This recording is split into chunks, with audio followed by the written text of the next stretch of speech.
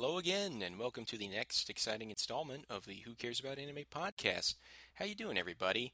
I got the next episode for you here. I assume that's why you're here. And, of course, as always, I have a great couple of guests here who are also friends and peers in the anime viewing and critiquing world. Let me go through the introductions here. First off, it's been a while, but if you've been a long-time listener, this will be a familiar voice. Say hi to Paden. I've only changed in that my hair has grown about 7 inches since you last heard me. I know it'll make a difference. I'm sure it will, and they'll just have to take your word for it, because... it's luscious. It's luscious, that's all I'll say. Well, all right then. That's, and another gentleman with luscious hair, shall we say, is a mutual friend of ours, and it's his first time on this particular cast. Here's Jordan. I keep it in a nice kind of short Cusack, a high and tight beard, but, it's whatever. I'm beautiful. How are you guys? All right. Well, pressure's on with me. I'm these two lovely boys here, two beautiful boys.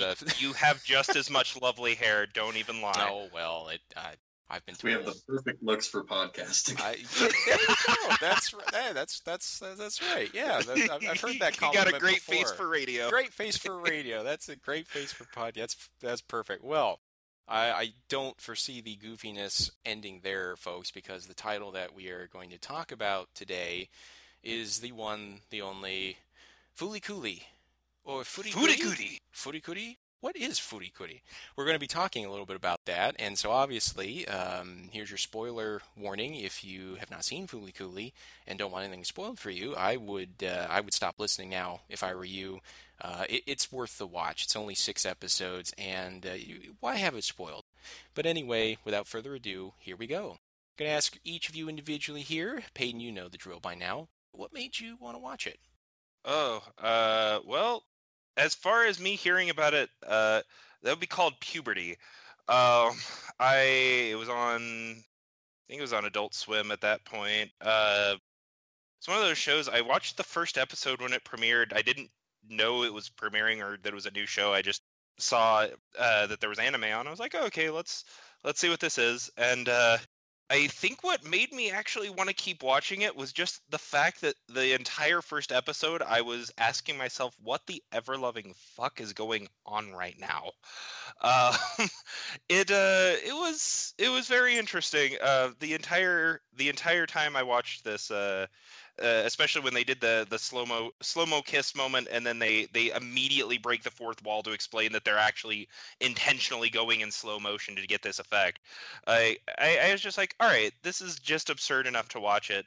I was, I think, like 12, 13 at the time when this came out, and when I didn't watch it for a long time after, and then suddenly I reached early college, and somebody's like, "Oh yeah, you do know what that show's about, don't you?" And I'm sure we'll talk about that later. But I watched it a second time, kind of was like, "Wow, how did I not notice that?" And then I just watched it a third time yesterday, and all I have to say is this show is probably one of the most beautiful, absurdist, surrealist romps I've ever seen.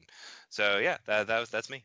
Man, excellent. And it's good to have you back, by the way, Paden. I don't know if I said that. It's good to be back. I've missed you. I've missed you all. Oh, man. So, Jordan, I'll ask the same question to you now. When did you first hear about Fooly Cooly, and what made you want to watch it? Well, I first got into hearse when I was, at a really low point in my life, and let's see, when was it? It came out like 2000, right? I was just only 7 years old, and that was when I would still spend very, very late nights just scanning through channels, because what doesn't happen when you're streaming, you don't get to just stumble upon shows out of nowhere at 2 a.m. that you become obsessed with for the rest of your life. I can't tell you how many times that's happened, like probably half of them on Adult Swim and Toonami. But yeah, I just found it scanning, hopped in on the first episode, and it was not brand new when I saw it, but it was not long after the series wrapped, and they were running just all 6 episodes in a row. So I just got face blasted with this stuff all at once. And we'll get into the psychosexual drama later and talk more about face blasting. But I don't know. I'm really addicted to just, I mean, anything by Gynex and Trigger will get really cool stuff and a lot of really cool Freudian, Jungian, really fourth wall breaking weird metaphor. But what really hooked me was at the end of every episode when I was doing what Paden said and just going like, what the fuck for a while, that riff from Rise on Shooting Star by the Pillows would start up and I'd be like, oh, fuck yeah, I'm in for more. That's how I got in. Man, well, thank you both for sharing. I'm either lucky or unlucky. I'm going to say unlucky, but I'm not sure. That, again, that would have been 2000, 2001, somewhere thereabouts. And I, too, would have been prepubescent, right on the cusp of puberty. And so maybe an ideal time to watch it, but I kind of missed out on it. And it wasn't until many years later, probably about 10 years later, actually, from that point, and some friends of mine in our little lineup, our ritual, what we would do in college, we call them Anime Fridays, and we would usually get together, and you can only guess what we did on Fridays when we were partaking in Anime Fridays. Yes, we were watching anime. That is what we were doing. And so it was a friend who was like, "Hey, have you seen this?" And I was like, "Oh no, I haven't actually seen." Yeah, Fooly Cooly. What? Yeah, what is that? He's like, "We're gonna watch it. You in?" And I was like, "Yeah, I'm in." I just went in with an open mind and said, I don't know what the heck this is going to be about, really, but let's do it. And by the end of my first viewing, I still didn't know what the heck it was about. Had no friggin' clue. But, over the years and subsequent viewings and both of you probably in preparation for this podcast, I had a more recent viewing and I appreciate it more every time I see it. And so what made me want to watch it, it was just the kindness of one of my friends. I should thank him for putting me onto it. And now that I know, that keeps me returning to it over and over again over the years. And knowing is half the battle. And there's our public service announcement that makes the rest of everything we do okay on this. Wait, really? We got free reign? Sweet. No, I just made the greatest rainbow over my head. Yeah, don't misunderstand. It's beautiful. Paden, I wish I could see the rainbow. Well, you can just imagine it. You can taste the rainbow, but... Yeah, you can taste it. Just think real hard. Oy vey, here we go. So, I think I know the answer to this already, the simple part. I was going to ask both of you if you enjoyed it. But going into detail, whether you did or didn't, I have my hunch. What was it that you really liked about it? And we'll start with you, Paden. Well, okay, I mentioned at the beginning, I love anything absurdist, and that sticks true from 10-year-old me through 27-year-old me. I absolutely love absurdism. I love surrealism. And it's hard to imagine a show that does either one of them better than Fooly Cooly, in my opinion. I also credit Fooly Cooly with my incredibly strange views on sexuality and my interest in girls with pink hair. That aside, I will say that Fooly Cooly was what kept me going was just the fact that you never knew what was going to happen. Like, you didn't know if everything was going to turn out okay, but not just that, like, you didn't know if the characters were going to, like, stay looking like an anime, if they were going to change to a totally different art style, if they were going to look like South Park suddenly, if someone's eyebrows were going to fall off. There is something really disturbing and wonderful about Fooly Cooly. And I don't know, as far as specific things that I enjoyed, like, I don't think there's anything I don't enjoy about Fooly Cooly. I did notice this last time. Well, first of all, I noticed all the incredible amount of phallic objects and dick jokes throughout the entire series, which, when I was younger, I kind of missed a lot of them. I don't know, the older I'm like, man, that was slapping you in the face. It wasn't even subtle. But I think probably my favorite thing about it is just how willing they are to just be loony, just be crazy. Between I noticed that pretty much at no time throughout the series, pretty much every time that he fires off his cannon, it's right after a girl has like done something with him, and it's just I was just like, oh man, that symbolism's delightful. And but I think my favorite point in this entire series is our heroine just sitting there, like, because you question what is she doing? I'm an alien. Like, what, like, no, but what are you really? Like, Naoto's never willing to accept her answers on anything, but yet she's blatant with it. Even when at one point she's asked, like, who are you? And she just answers, oh, something along the lines of a physical manifestation of your youthful hopes and dreams, or something along those lines. I can't remember the exact wording. She breaks the fourth wall to tell her own symbolism in a surrealist show, and I have to say I agree with Jordan. Gynax and everything. Just there's nothing that comes out of them that's not good, and this I would have to say is probably my favorite Gynax franchise. So and because of that, I'm really excited about the fact they're doing season 2 and 3. I just hope they do it right. I echo all of those sentiments there, absolutely. So, well, what about you, Jordan? What did you like about Fooly Cooly? I can fight you on like real quick. I can fight you on everything out of Gynax being good, but yeah, the vast majority. Let me put a disclaimer on that then. Most of Gynax's stuff that has reached any form of notoriety is usually pretty damn good. Gurren Lagann season 2. Rage. I don't know if Gurren Lagann. All right, I'm not going to get on that tangent, but I will say I don't know if Gurren Lagann is awful. But then again, I get disheartened whenever I think of Kamina, so I can't really continue. Oh, you haven't gotten past, yeah. So you. No, I've gotten into season 2. I've gotten into season 2. We've gotten too far away, and that's my fault. Okay, we'll bring it back on track. Rewind. Yeah, no, I'm.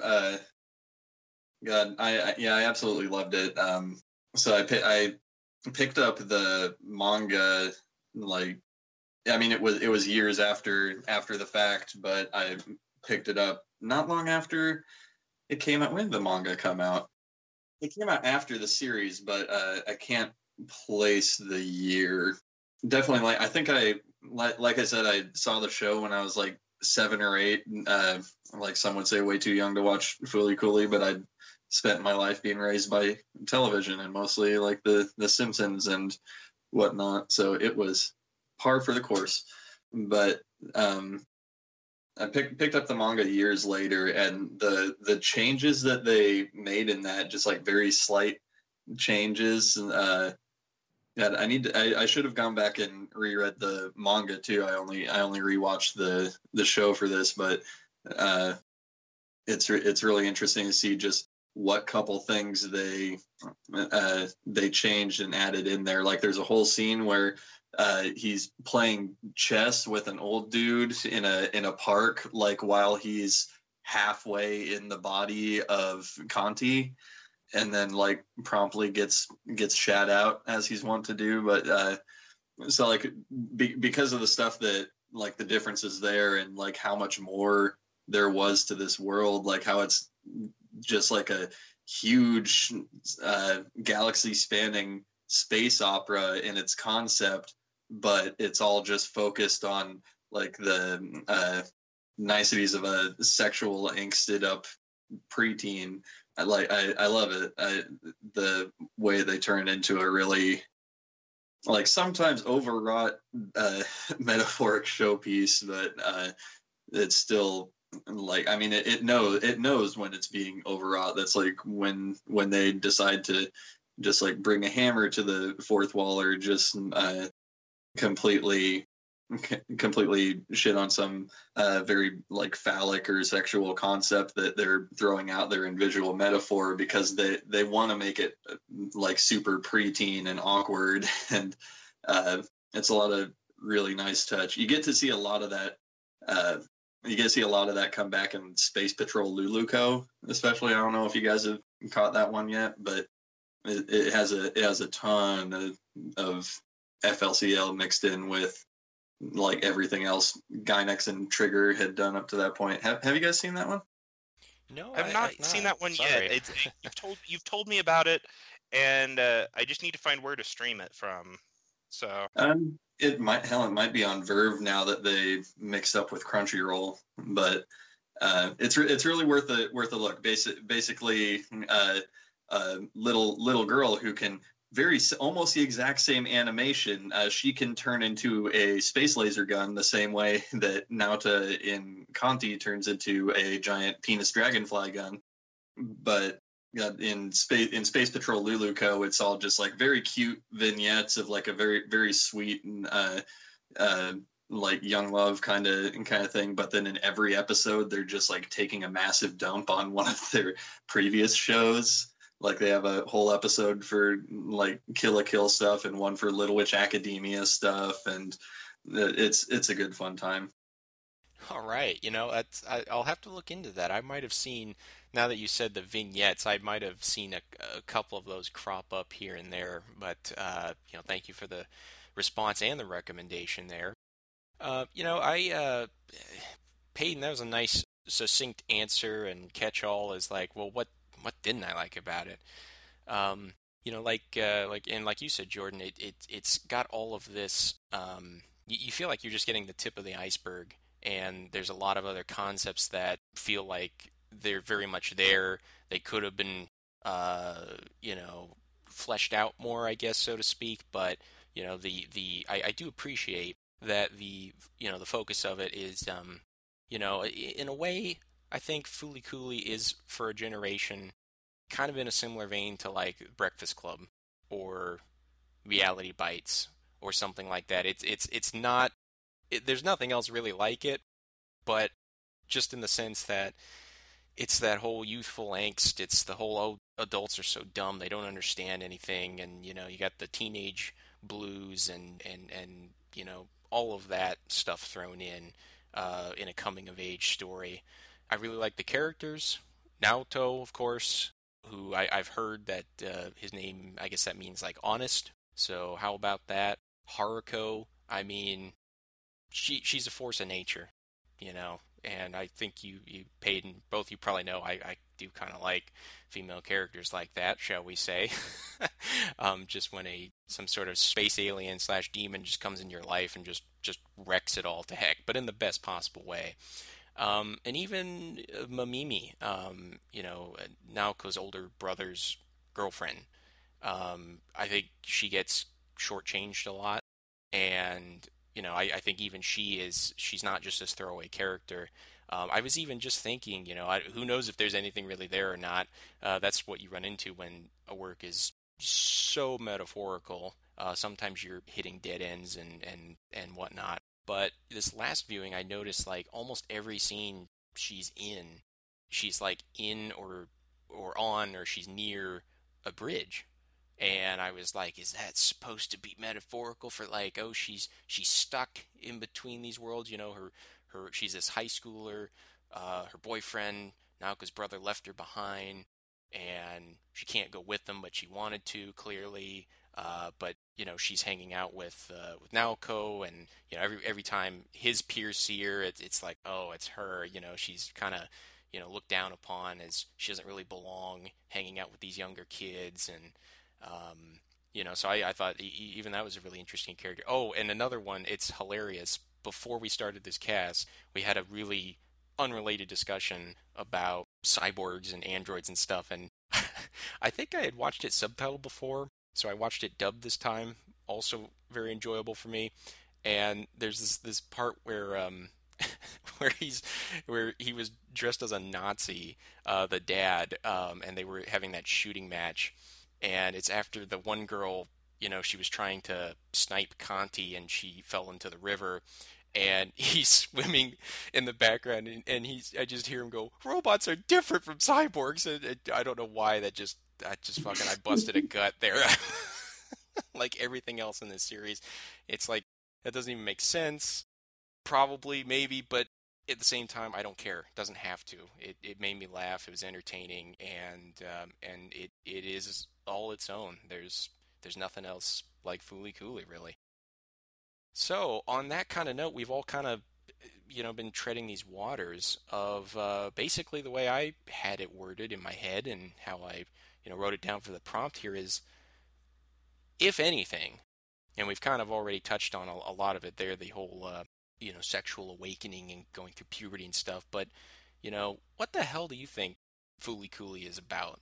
And is there a method to some of the madness? Or is it just craziness to be crazy? And we'll start again with you, Paden. Well, I think first you have to ask yourself, is it Fooly or is it Cooly? Um, no, no,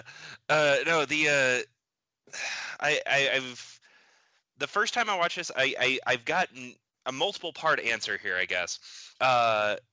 I know that like what they've flat out said it's a surrealist romp through puberty, and I think it does that beautifully well. The first time I watched that, prepubescent, didn't get that. Second time I watched it, having that in my head, I was like, wow, this is pretty blatant. I was like analyzing, kind of like you're talking about the bridge stuff. I hadn't caught that one. That's really interesting. I'll have to watch for that next time. I analyzed a lot of the different aspects of it and some of the character arcs. The one thing I've noticed about this series is it's more about character arcs than it is about a story arc. It has a definitive story arc, but it's so off the walls, just bouncy, that it's easy for that to get lost. I caught a lot more the third time watching it.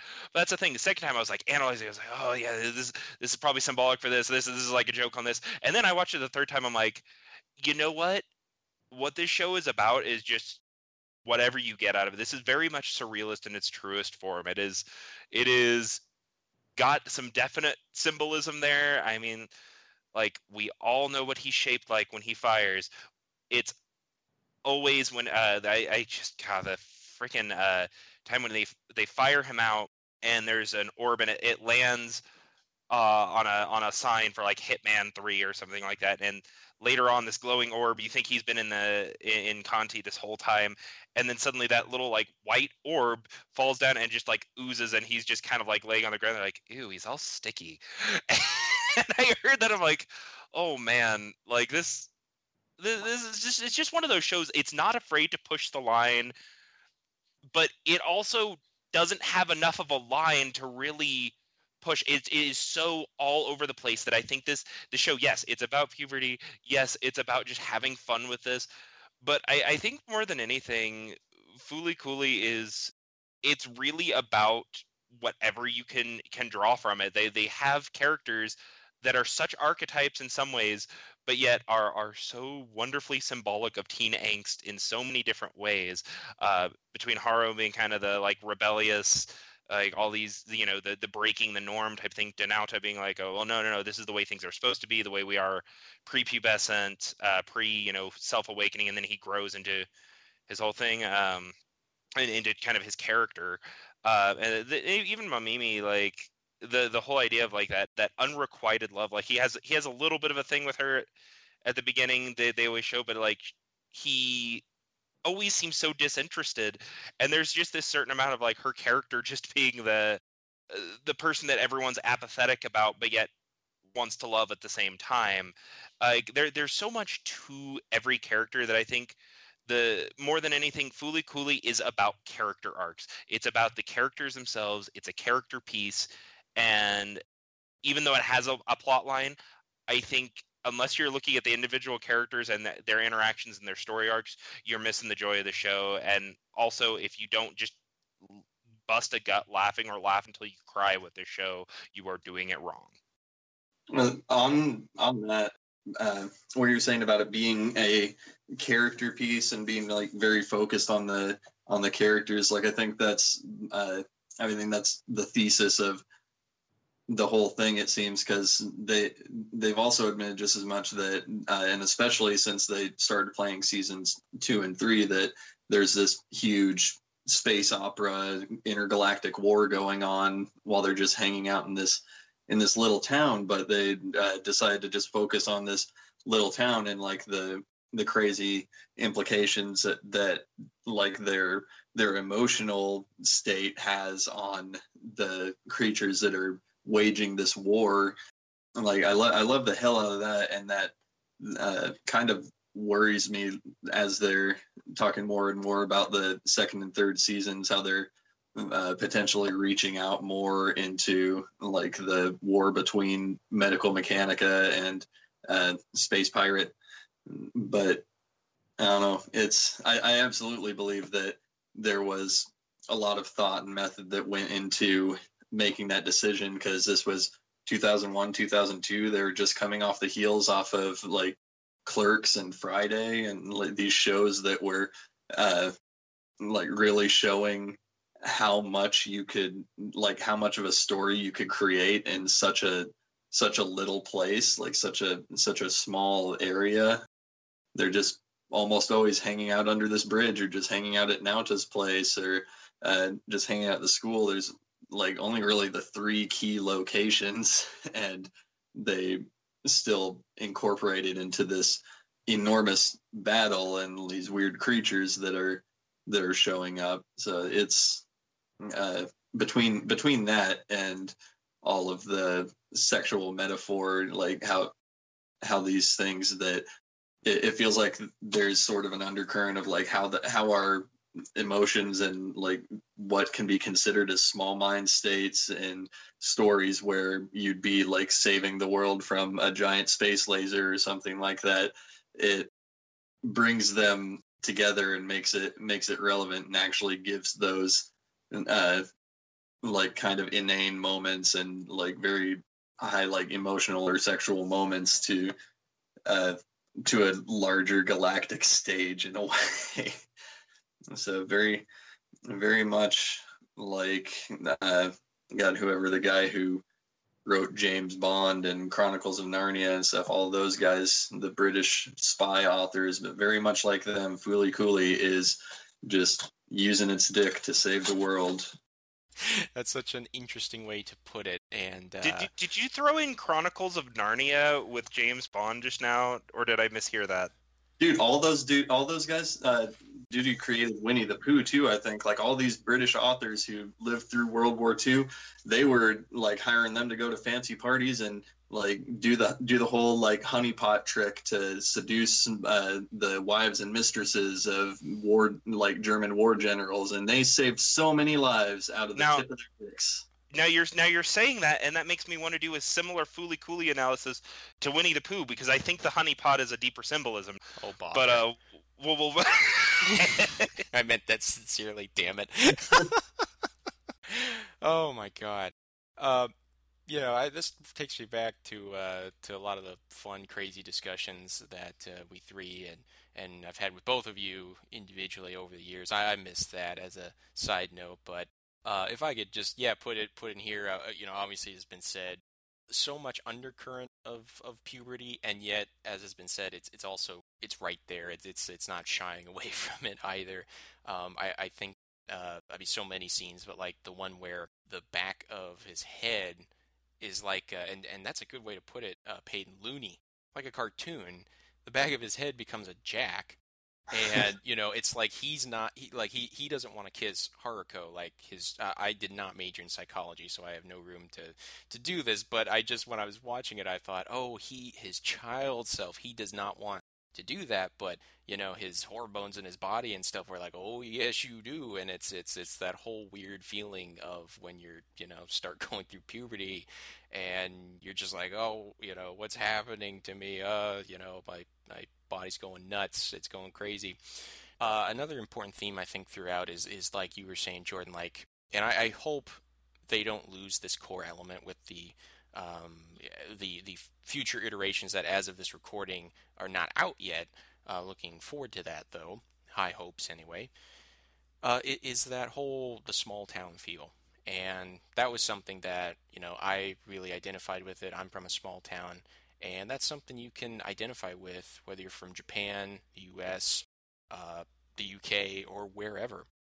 That whole feeling of, living in a dead-end town, and I remember Naoto narrating at times and being like, oh, nothing ever happens here. Almost makes me think of, of all things, I always found Groundhog Day, the movie with Bill Murray, actually had some surprisingly profound moments. And one of them I thought of was, what would you do if hypothetically you were stuck in the same place and every day was exactly the same and nothing you did mattered. And, he was in his crazy predicament, and I think the guys at the bar were like, oh, that pretty much sounds like our lives. I think a lot of kids can and people for that matter can relate to that, and I think Fooly Cooly really strums that chord just right. Wordplay intended very much, and nice shout out for the pillows there. You got to have the pillows if you're going to have Fooly Cooly. Apologies if you don't mind me jumping in. I can definitely appreciate the sentiment of connection to a small town. But I am also not one to turn down a space opera. But my main concern is that the absurd becomes a lot less absurd when you surround it with more absurd.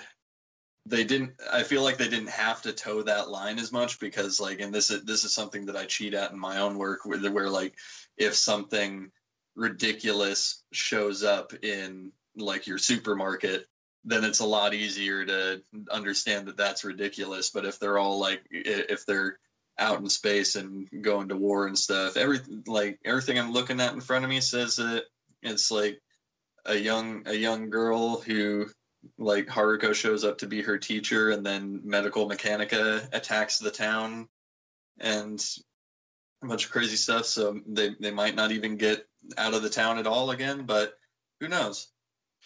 And just sorry to extend that further, I just have to say, like, this show was coming off of like the era of Dragon Ball Z being a thing. It's coming after some of these really super high octane stuff, and it manages to still have high octane action scenes while, like you're saying, it has that small town feel. But I think part of the beauty of it is at any moment the real can be interrupted by the absurd, but just as importantly, the absurd can be interrupted by really real moments of emotion and of like actual like just regular everyday life. And I'll hit more on that later, but I just had to pop in with that while you're on that topic. No, thank you both. I was also going to say another thing. Again, I'm not going to take back by saying there is nothing else like Fooly Cooly, but one of the closest things I can think of to it, along the lines we've been talking about, is like a grown-up version of Fooly Cooly in a way.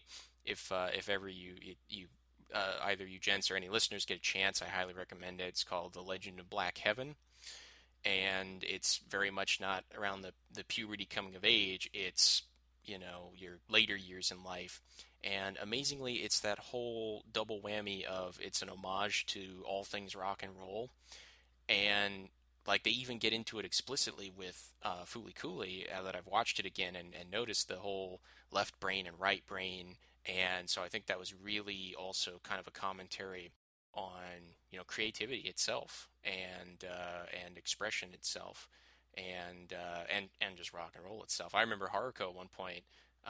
She probably plays the guitar with left hand, right hand. I should pay attention, but like when she was naming off these rock stars, and one of them was Jimi Hendrix, and she was strumming it left-handed, and Jimi Hendrix was left-handed, and I'm like, I think they meant to do that. And so it's just a lot of awesome little stuff like that.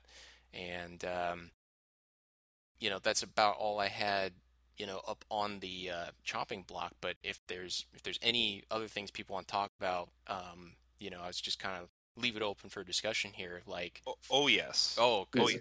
I guess I want some input from you two guys, because I have very strong feelings on it. And I guess I'll just get mine out of the way here, but like the finale, I've heard a lot of people like complain, like a lot of other fans complain about the finale, and then I've heard just as many fans say it's one of the best finales for this show. I think what can be agreed on though is that this show has one of the weirdest like anti-climax moments, and like really the resolution is that nothing panned out. Like he, in the middle of this intense space opera high octane fighting moment between him inside or like him as the pirate king fighting Haruko, and then them just duking it out, and then he suddenly turns back into himself, tells her he loves her, and then kisses her, and it's just this like really like him embracing who he is and embracing his feelings for her and kind of growing up. And then what happens? A few seconds later, the Pirate King leaves, and she just leaves after him. She says he can follow along, but he doesn't follow along. He doesn't follow what he wants there. Meanwhile, the other girl who he's had a thing with, Mamimi, just decides she wants to be a photographer, leaves. He never hears from her, or like he says, I don't really know what happened to her after that. It is to me that anticlimax is beautiful because to me it sums up like young romance. It sums up like young feelings and young adventures. It's like, yeah, it seems like this huge big deal, but in the end, it's probably not going to affect you lifelong. It's probably going to go away as soon as you blink. So I was just interested in kind of you guys' take on the last episode as a whole and kind of the climax to the series. Well, I can like get on like all sorts of stuff, and what she said, it's like a bunch of like real interesting ideas. I love the hell out of the ending. Like I think that's sort of the cap on the surrealist romp, is just to end it with kind of this deadpan realization. It's like and it's like I don't see it as things not working out for him, because it's just this deadpan realization that like maybe he was looking in the wrong direction. Like maybe the way he handled this was him just kind of like not focusing on the big picture, because he saved the world like several times. Like he saves the goddamn world several times. Like he's a hero. Like people know he's done this stuff, and like meanwhile he's been just like pile driving in and out from these would-be relations, and it's like while he's doing that, he's kind of like half-assing it and distracted and thinking he's too big for his britches and all that. So I think that like in terms of growing up, as opposed to like him telling Haruko that he loved her and kissing her and stuff, like that's I think that was maybe like a regression in his growing up, and that got kind of like stomped in the bud when things just had to end, because like Haruko's a space pirate rock star. She's like too big to stick around. He's too little to come with her, even if he has like space rock god powers now. But Mamimi is broke as fuck and got a break being a photographer. That's like a win for her, because like what was she doing with Naota, just like fooling around with his kid as a proxy for his brother and crazy nonsense like that. And then I'm blanking on her name. His classmate. If anything, they were flirting at the end, like doing their whole rapport. So it's like I wouldn't even say that like that was the crash of young love for his instance. But I mean, the way that like in contrast to, or not in contrast, but in support of everything they've been doing, like bashing the real and the absurd against each other. I think the ultimate climax had to be the anticlimax. It had to be where things just snapped back to reality, or else I don't think it could have been a real ending for the show. And I mean, now we know it's not a real ending for the show because they're coming back with it, but it was a good end. I liked it.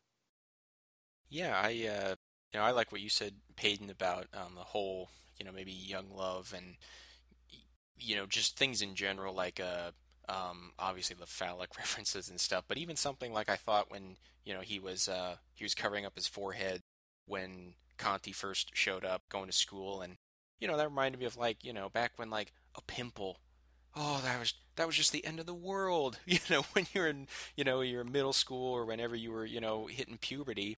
It and it's just funny to look back on how like, oh, it these inconsequential things that we thought the universe revolved around, really they didn't. I think also kind of a vibe of maybe that whole, maybe it's just me, I don't know. I know it's not just me, but but like that whole feeling of like your first crush, your first oh, I'm in love with so and so. Maybe it's a celebrity, maybe it's someone's older sister, maybe it's a babysitter, maybe it's something like that, and it's like you as a little kid, like, you just have no concept of like this is not gonna go anywhere. It's not. Like, what do you think? Like, oh, we'll run away, together or something. Like, it's not gonna happen. I remember that line at the end. Haruko was like, "So what about it? You want to go with me?" And then like 2 seconds later, before he can even answer, she's like, "Nah, you're still just a kid anyway." I really like what you said there, Jordan. Like, the ultimate climax for Fooly Cooly is the anticlimactic, or is the anticlimax. Because I got to admit, when you first posed that question, Peyton, and it's a good one, my response to somebody, if they didn't like it, which is the ending, which is valid, I would just kind of turn around and go, well, how would you end it then? And I would genuinely, I'm not saying, oh, they'll never come up with something. It's like, I really would love to hear someone's response to that, because as Jordan said, and I think you both said in your own way, it's like, I don't think there's any other way that you really could have ended this crazy ride that was Fooly Cooly. I mean, it's just, it's this, and I like that it was just 6 episodes, this nice self-contained thing. And even though we're going to have more later, which is great, we still have, Fooly Cooly, kind of the way I view the first Pirates of the Caribbean movie. Like, the other stuff, like especially the newest stuff, I'm like, I don't even know. I got my first Pirates movie here. I can quote verbatim. That was great. That's all I need. And so at least I can fall back on that with Fooly Cooly. But I am hopeful for the continuation. So that was a really good, prompt, Peyton. I had something fun I just now thought of. Just going through this again, I was gonna, kind of ask you both, which individual scene or moment, if you could pick one, was like just the weirdest, craziest scene overall? Like, if it's like, for the sexual innuendo or the symbolism or the what the fuck is going on. I'll just, I guess throw it to you, Peyton, to keep the order going and not mix it up. Just, if you had to pick craziest moment, what would it be? That's kind of like saying to pick out the best fruit amongst thousands of like just supermarkets. Like, I know it's terrible. I don't freaking know. I mean, like, I guess my cop out answer is the fact that I don't have a moment of this show that gets into absurd or gets into surreal that I don't like, and I don't think there are many that really top each other. I do have to admit, I guess I can think of two offhand, and they're in the same episode, and it's where you find out that is Amaro, the guy that's used to be with Haruko. Yes, Seaweed eyebrows. Amaro. Yeah, Amaro. Yeah, eyebrows. Yeah. Eyebrows. Yeah. When she goes to, and when it turns out, he used to be with her and all that, and she goes and makes a comment. She pulls out like this little like slingshot guitar and comments like, "That's all you got. That's as big as you can get, as usual," and starts talking about how Naoto's got so much more and is so much better at this than him, and he starts just getting into this like, "Why are you being so mean to me?" And then proceeding after that, like, she's flying around, and then Naoto pulls out his, it's this like, like they flat out just name, they like, oh, it's a Gibson EB0, or like, it's like the 1960s. What? Epiphone G Special 1961 edition. Okay, thank you. I had a thing that said Gibson in front of me, so I was thinking that was it. But I'm not going to. Yeah, the Rickenbacker. Yeah. Right, well, I was doing that off my head, and Paden was making a mockery. Gotcha. But okay, what did you say it was? 1961 Epiphone B Special Gibson bass. Yeah, that one. Okay, so like they name this off. Anyways, like everyone in unison that's watching, both Haruko and Amaro and the entire all of Amaro's crew that's watching to see if he can fight off the meteor or fight off the baseball thing. That's the baseball episode. Or no, No, it's not anyways, sorry. Regardless, the point is, she's pulled out this tiny little guitar from Amaro, and then he pulls out his, and then they flash over to the control room where they're all watching, and every single woman in the entire building has just this awful nosebleed, like their entire bottom half of their face is covered as they're staring at his guitar. I'm just like, this is some of the most juvenile humor, and I love it. Like, Well, they don't take themselves seriously with this.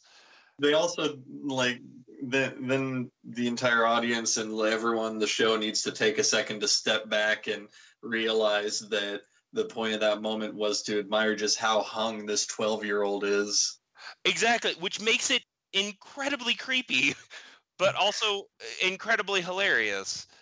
I don't know, like the entire the entire series, in short, is great for absurdity and for over the top. But I'd say that's one of my favorites, just because it's so blatant, it's so ridiculous. Everyone's reacting to it. Everyone's reacting in unison to it, and it's just perfectly cut to cut to cut for every part of the scene. So that's probably one of my favorites. Yeah, right. Fair enough.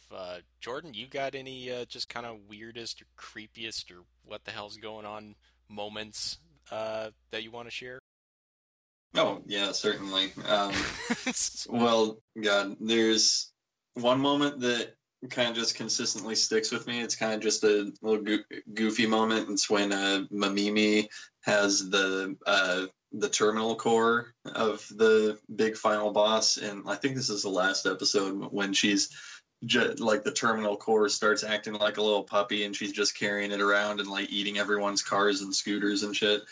That was just a fun little romp to me. But beyond that, like as far as like a really absurd kind of moment, they have those bits where it just turns into manga for like 30 seconds of the show, where it's just like shaking and screaming panels of a manga, and then in the, I think it's, again, the final episode, they do that, and like as soon as they cut back from the manga to the anime, they decide to take time out of that to just explain how much harder and more expensive it is to do the manga for the anime, and like just like point back to the first episode and go like, after we did that first one, the producers didn't want us to do this anymore. It was like too much of a pain, and like as much as they accused us of being lazy. Was yeah, it was how they fall. Yeah. Wait, did they accuse them of being lazy for?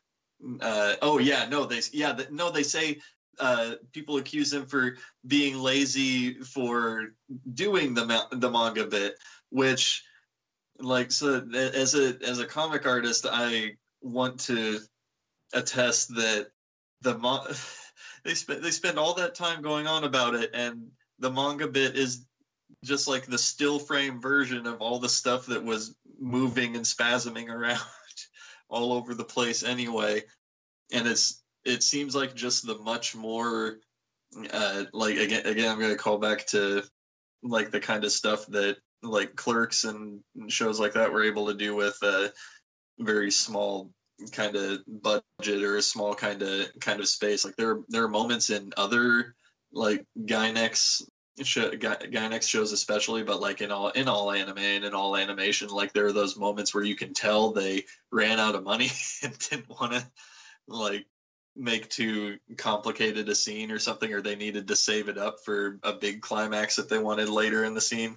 But then Fooly Cooly goes and just goes like, okay, we got one of those moments. We need to cool things down a bit. Okay, let's just draw some panels of this as a manga instead of having to tween every single frame of animation, and then we'll just shake it really hard and then tell people that that's the version of us not being lazy or like stretching too hard. I love that. I say the moments where they're actually being lazy are it's the episode that focuses on Ninamori, his classmate that you were mentioning before. You couldn't remember the name of. They have a point, or Ninamori episode, sorry, where she's sitting on the bed with Naota, and they discover that Haruko is up above them, and Haruko keeps answering questions, and her animation, her smile, is the exact same sequence 6 or 7 times in a row of like her with no mouth and then her with a creepy grin, and then they pan back to the same still of the other two, and then they just do that back and forth, and I swear it's deliberate. Watching that, I'm convinced that that's not just a money save. That was like, it was too often to not be deliberate. And so they're even smart about when they want to actually save money. Well, that's what happens when you that's what happens when you have the limitations of the medium. And it's like I've never like discredit any animation for having to do like moments like that when they need to do it, but it's like when they're really creative with those kind of moments is when it shines out. Like that's where you're backed into a corner because of like time or budget constraints, and that's the moment where you have to come up with something that's still funny, like despite those kind of constraints, and or even just do it to get it done quicker. And you see it in pretty much every episode of this. Like they have it's just smart animation, like smart design and smart story structure, where they're using all of the building tension and like very low key moments towards the beginning, and doing like all sorts of just like talking head back and forth and kind of stuff, or like rolling pan animations of their painted backgrounds and stuff like that. And then they save all the rest of that energy for these like beautifully articulated and fluid like robot monster battles at the end of every episode, like that, like when they just crank it up and they're like, all right, we're gonna animate the living hell out of this and it's gonna look great. And it not only shows how creative they are, that the like the talking head moments aren't like dissatisfying, or like you don't feel cheapened by them at all because of how good they are at working with that. But the entire like flow upwards to the climax, and climax in every sense of the word of at the end of the show is just really, really well done. Yeah, absolutely. I think you both, brought attention to that in various ways, and obviously Jordan, you're very, very detailed there. I guess physician heal thyself. I have to answer my own question now, and I'm now just realizing how difficult that is. But back to you, asshole. I'm just kidding. Oh man. I just off the top of my head, the like any of the scenes with, and I'm thinking particular like the with Haruko and his dad when they're like eating the eggs. That whole scene is just like really weird and uncomfortable. It's so like, bothersome. Naruto's right there. It's like this is kind of weird. Okay.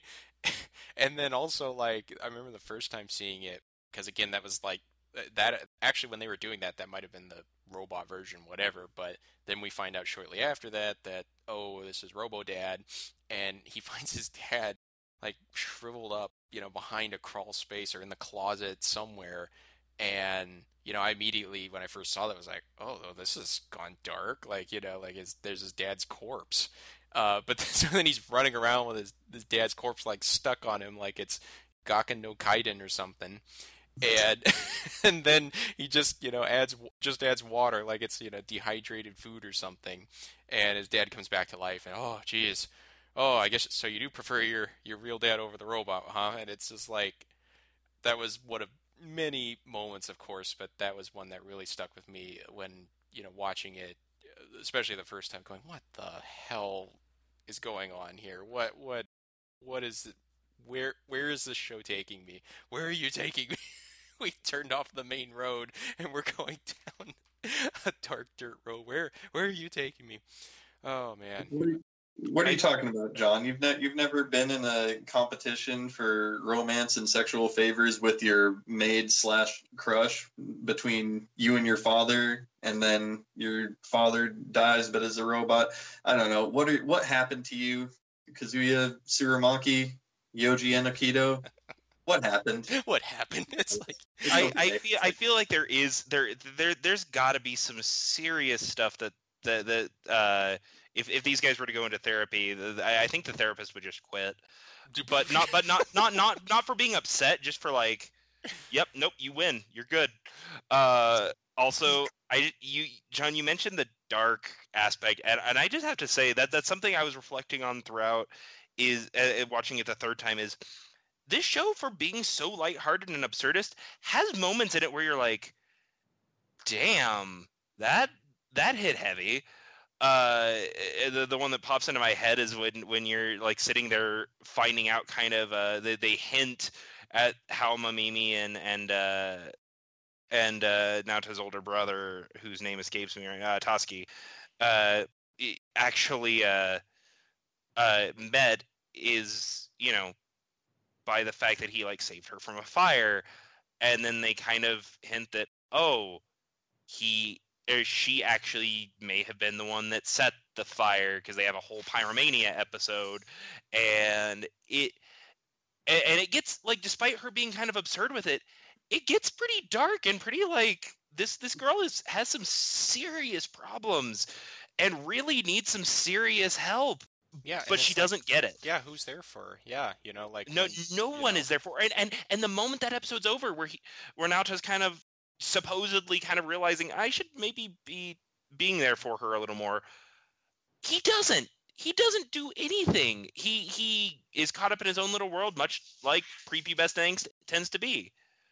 And like, it gets heavy. Shit gets heavy. Yeah, another, like you mentioned, what's her name? I think her first name is Aerie.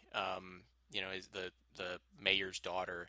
You know, and you know, you hear about, which I'm sure, you know, many viewers could relate to.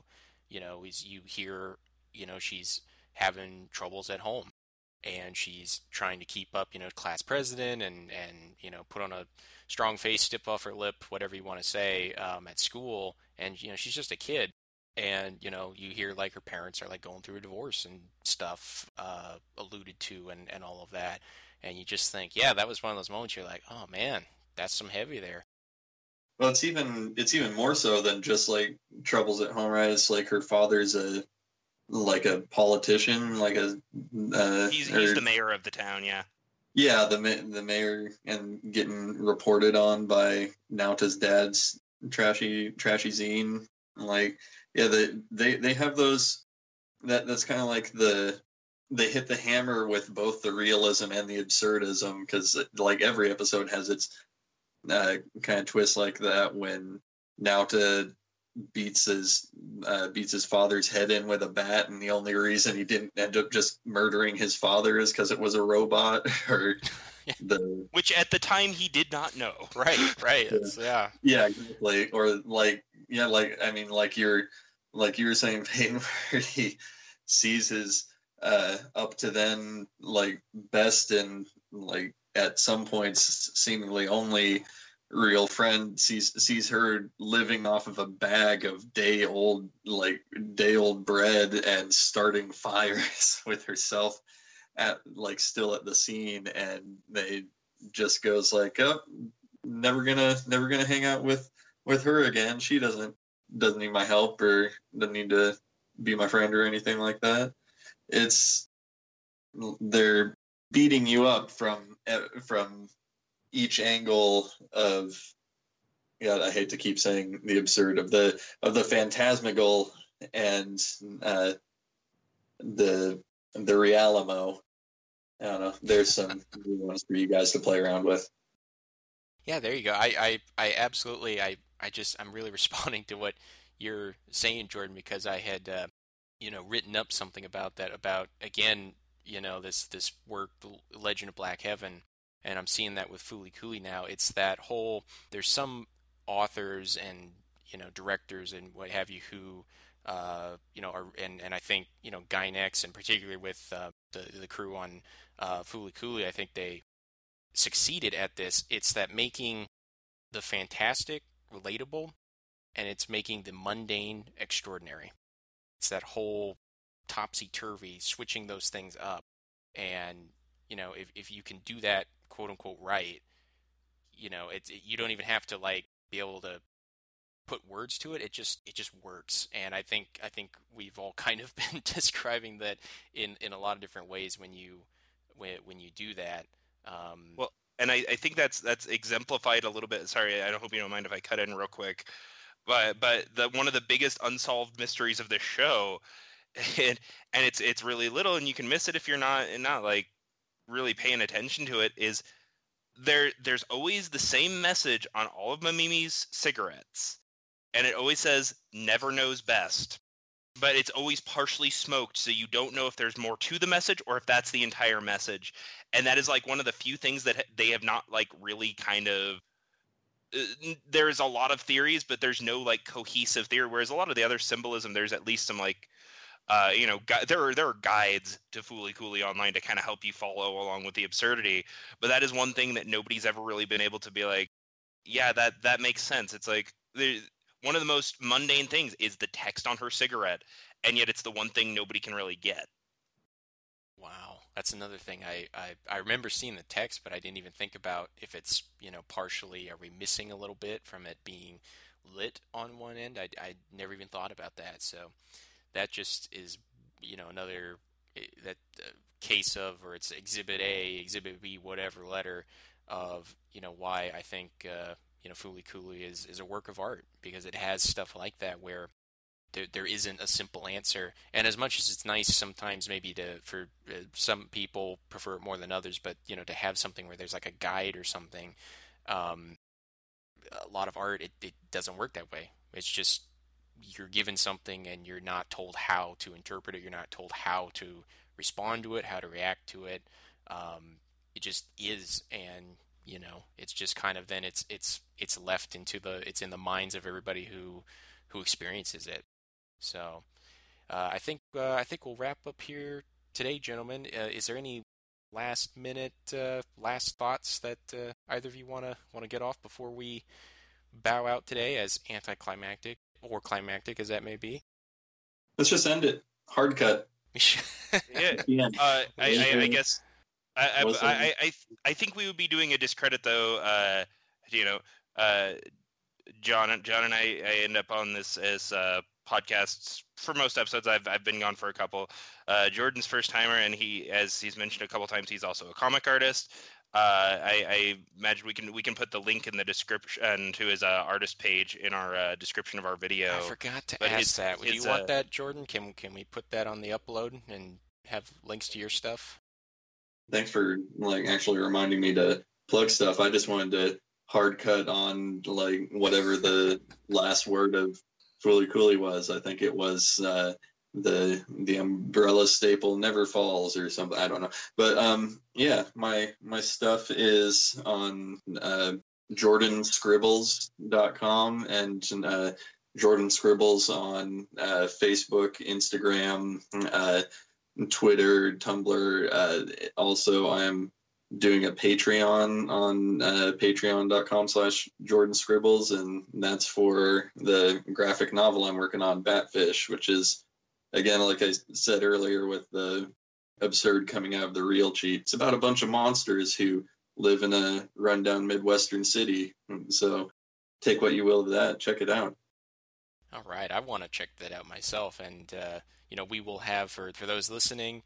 We're going to have links to all of those that Jordan mentioned on the YouTube upload in the description, so be sure to check those out. I like to think everybody I've ever had on this cast is creative in their own special way, but real talk for this one, Jordan here, we really had a creative person talking about a very, shall we say, creative work, Fooly Cooly. You are going to want to check out his stuff. It might not be your cup of tea, but just it'll be your cup crazy of tea. Fantastic art and just a sense of humor that I cannot even describe. You got to go check it out. So, and I guess here's I was just thinking like we can't end it like The Sopranos in mid-sentence, but we're not Family Guy, we're not The Sopranos, we're not Fooly Cooly. So I guess I'll go ahead and just do a little tail end here. Is speaking of Patreon. This was another episode sponsored by Did You Know Anime for just $1. And if you would like to have your name or moniker spoken at the end of the cast and put in the description, we'll have links to that, of course, as well. And also, I guess as of this recording now, this was our first recording in 2018. Rest in peace, VidMe. We did have an account there, as many others did, but VidMe is no longer up. So it was a good run, though. So anyone who was there, I hope you stick with us on iTunes or YouTube. We're going to keep the good times going. We're going to rotate out the titles, maybe rotate out the chairs, have some returning guests, maybe some new friends, maybe some old friends, and you never know what title we're going to pick.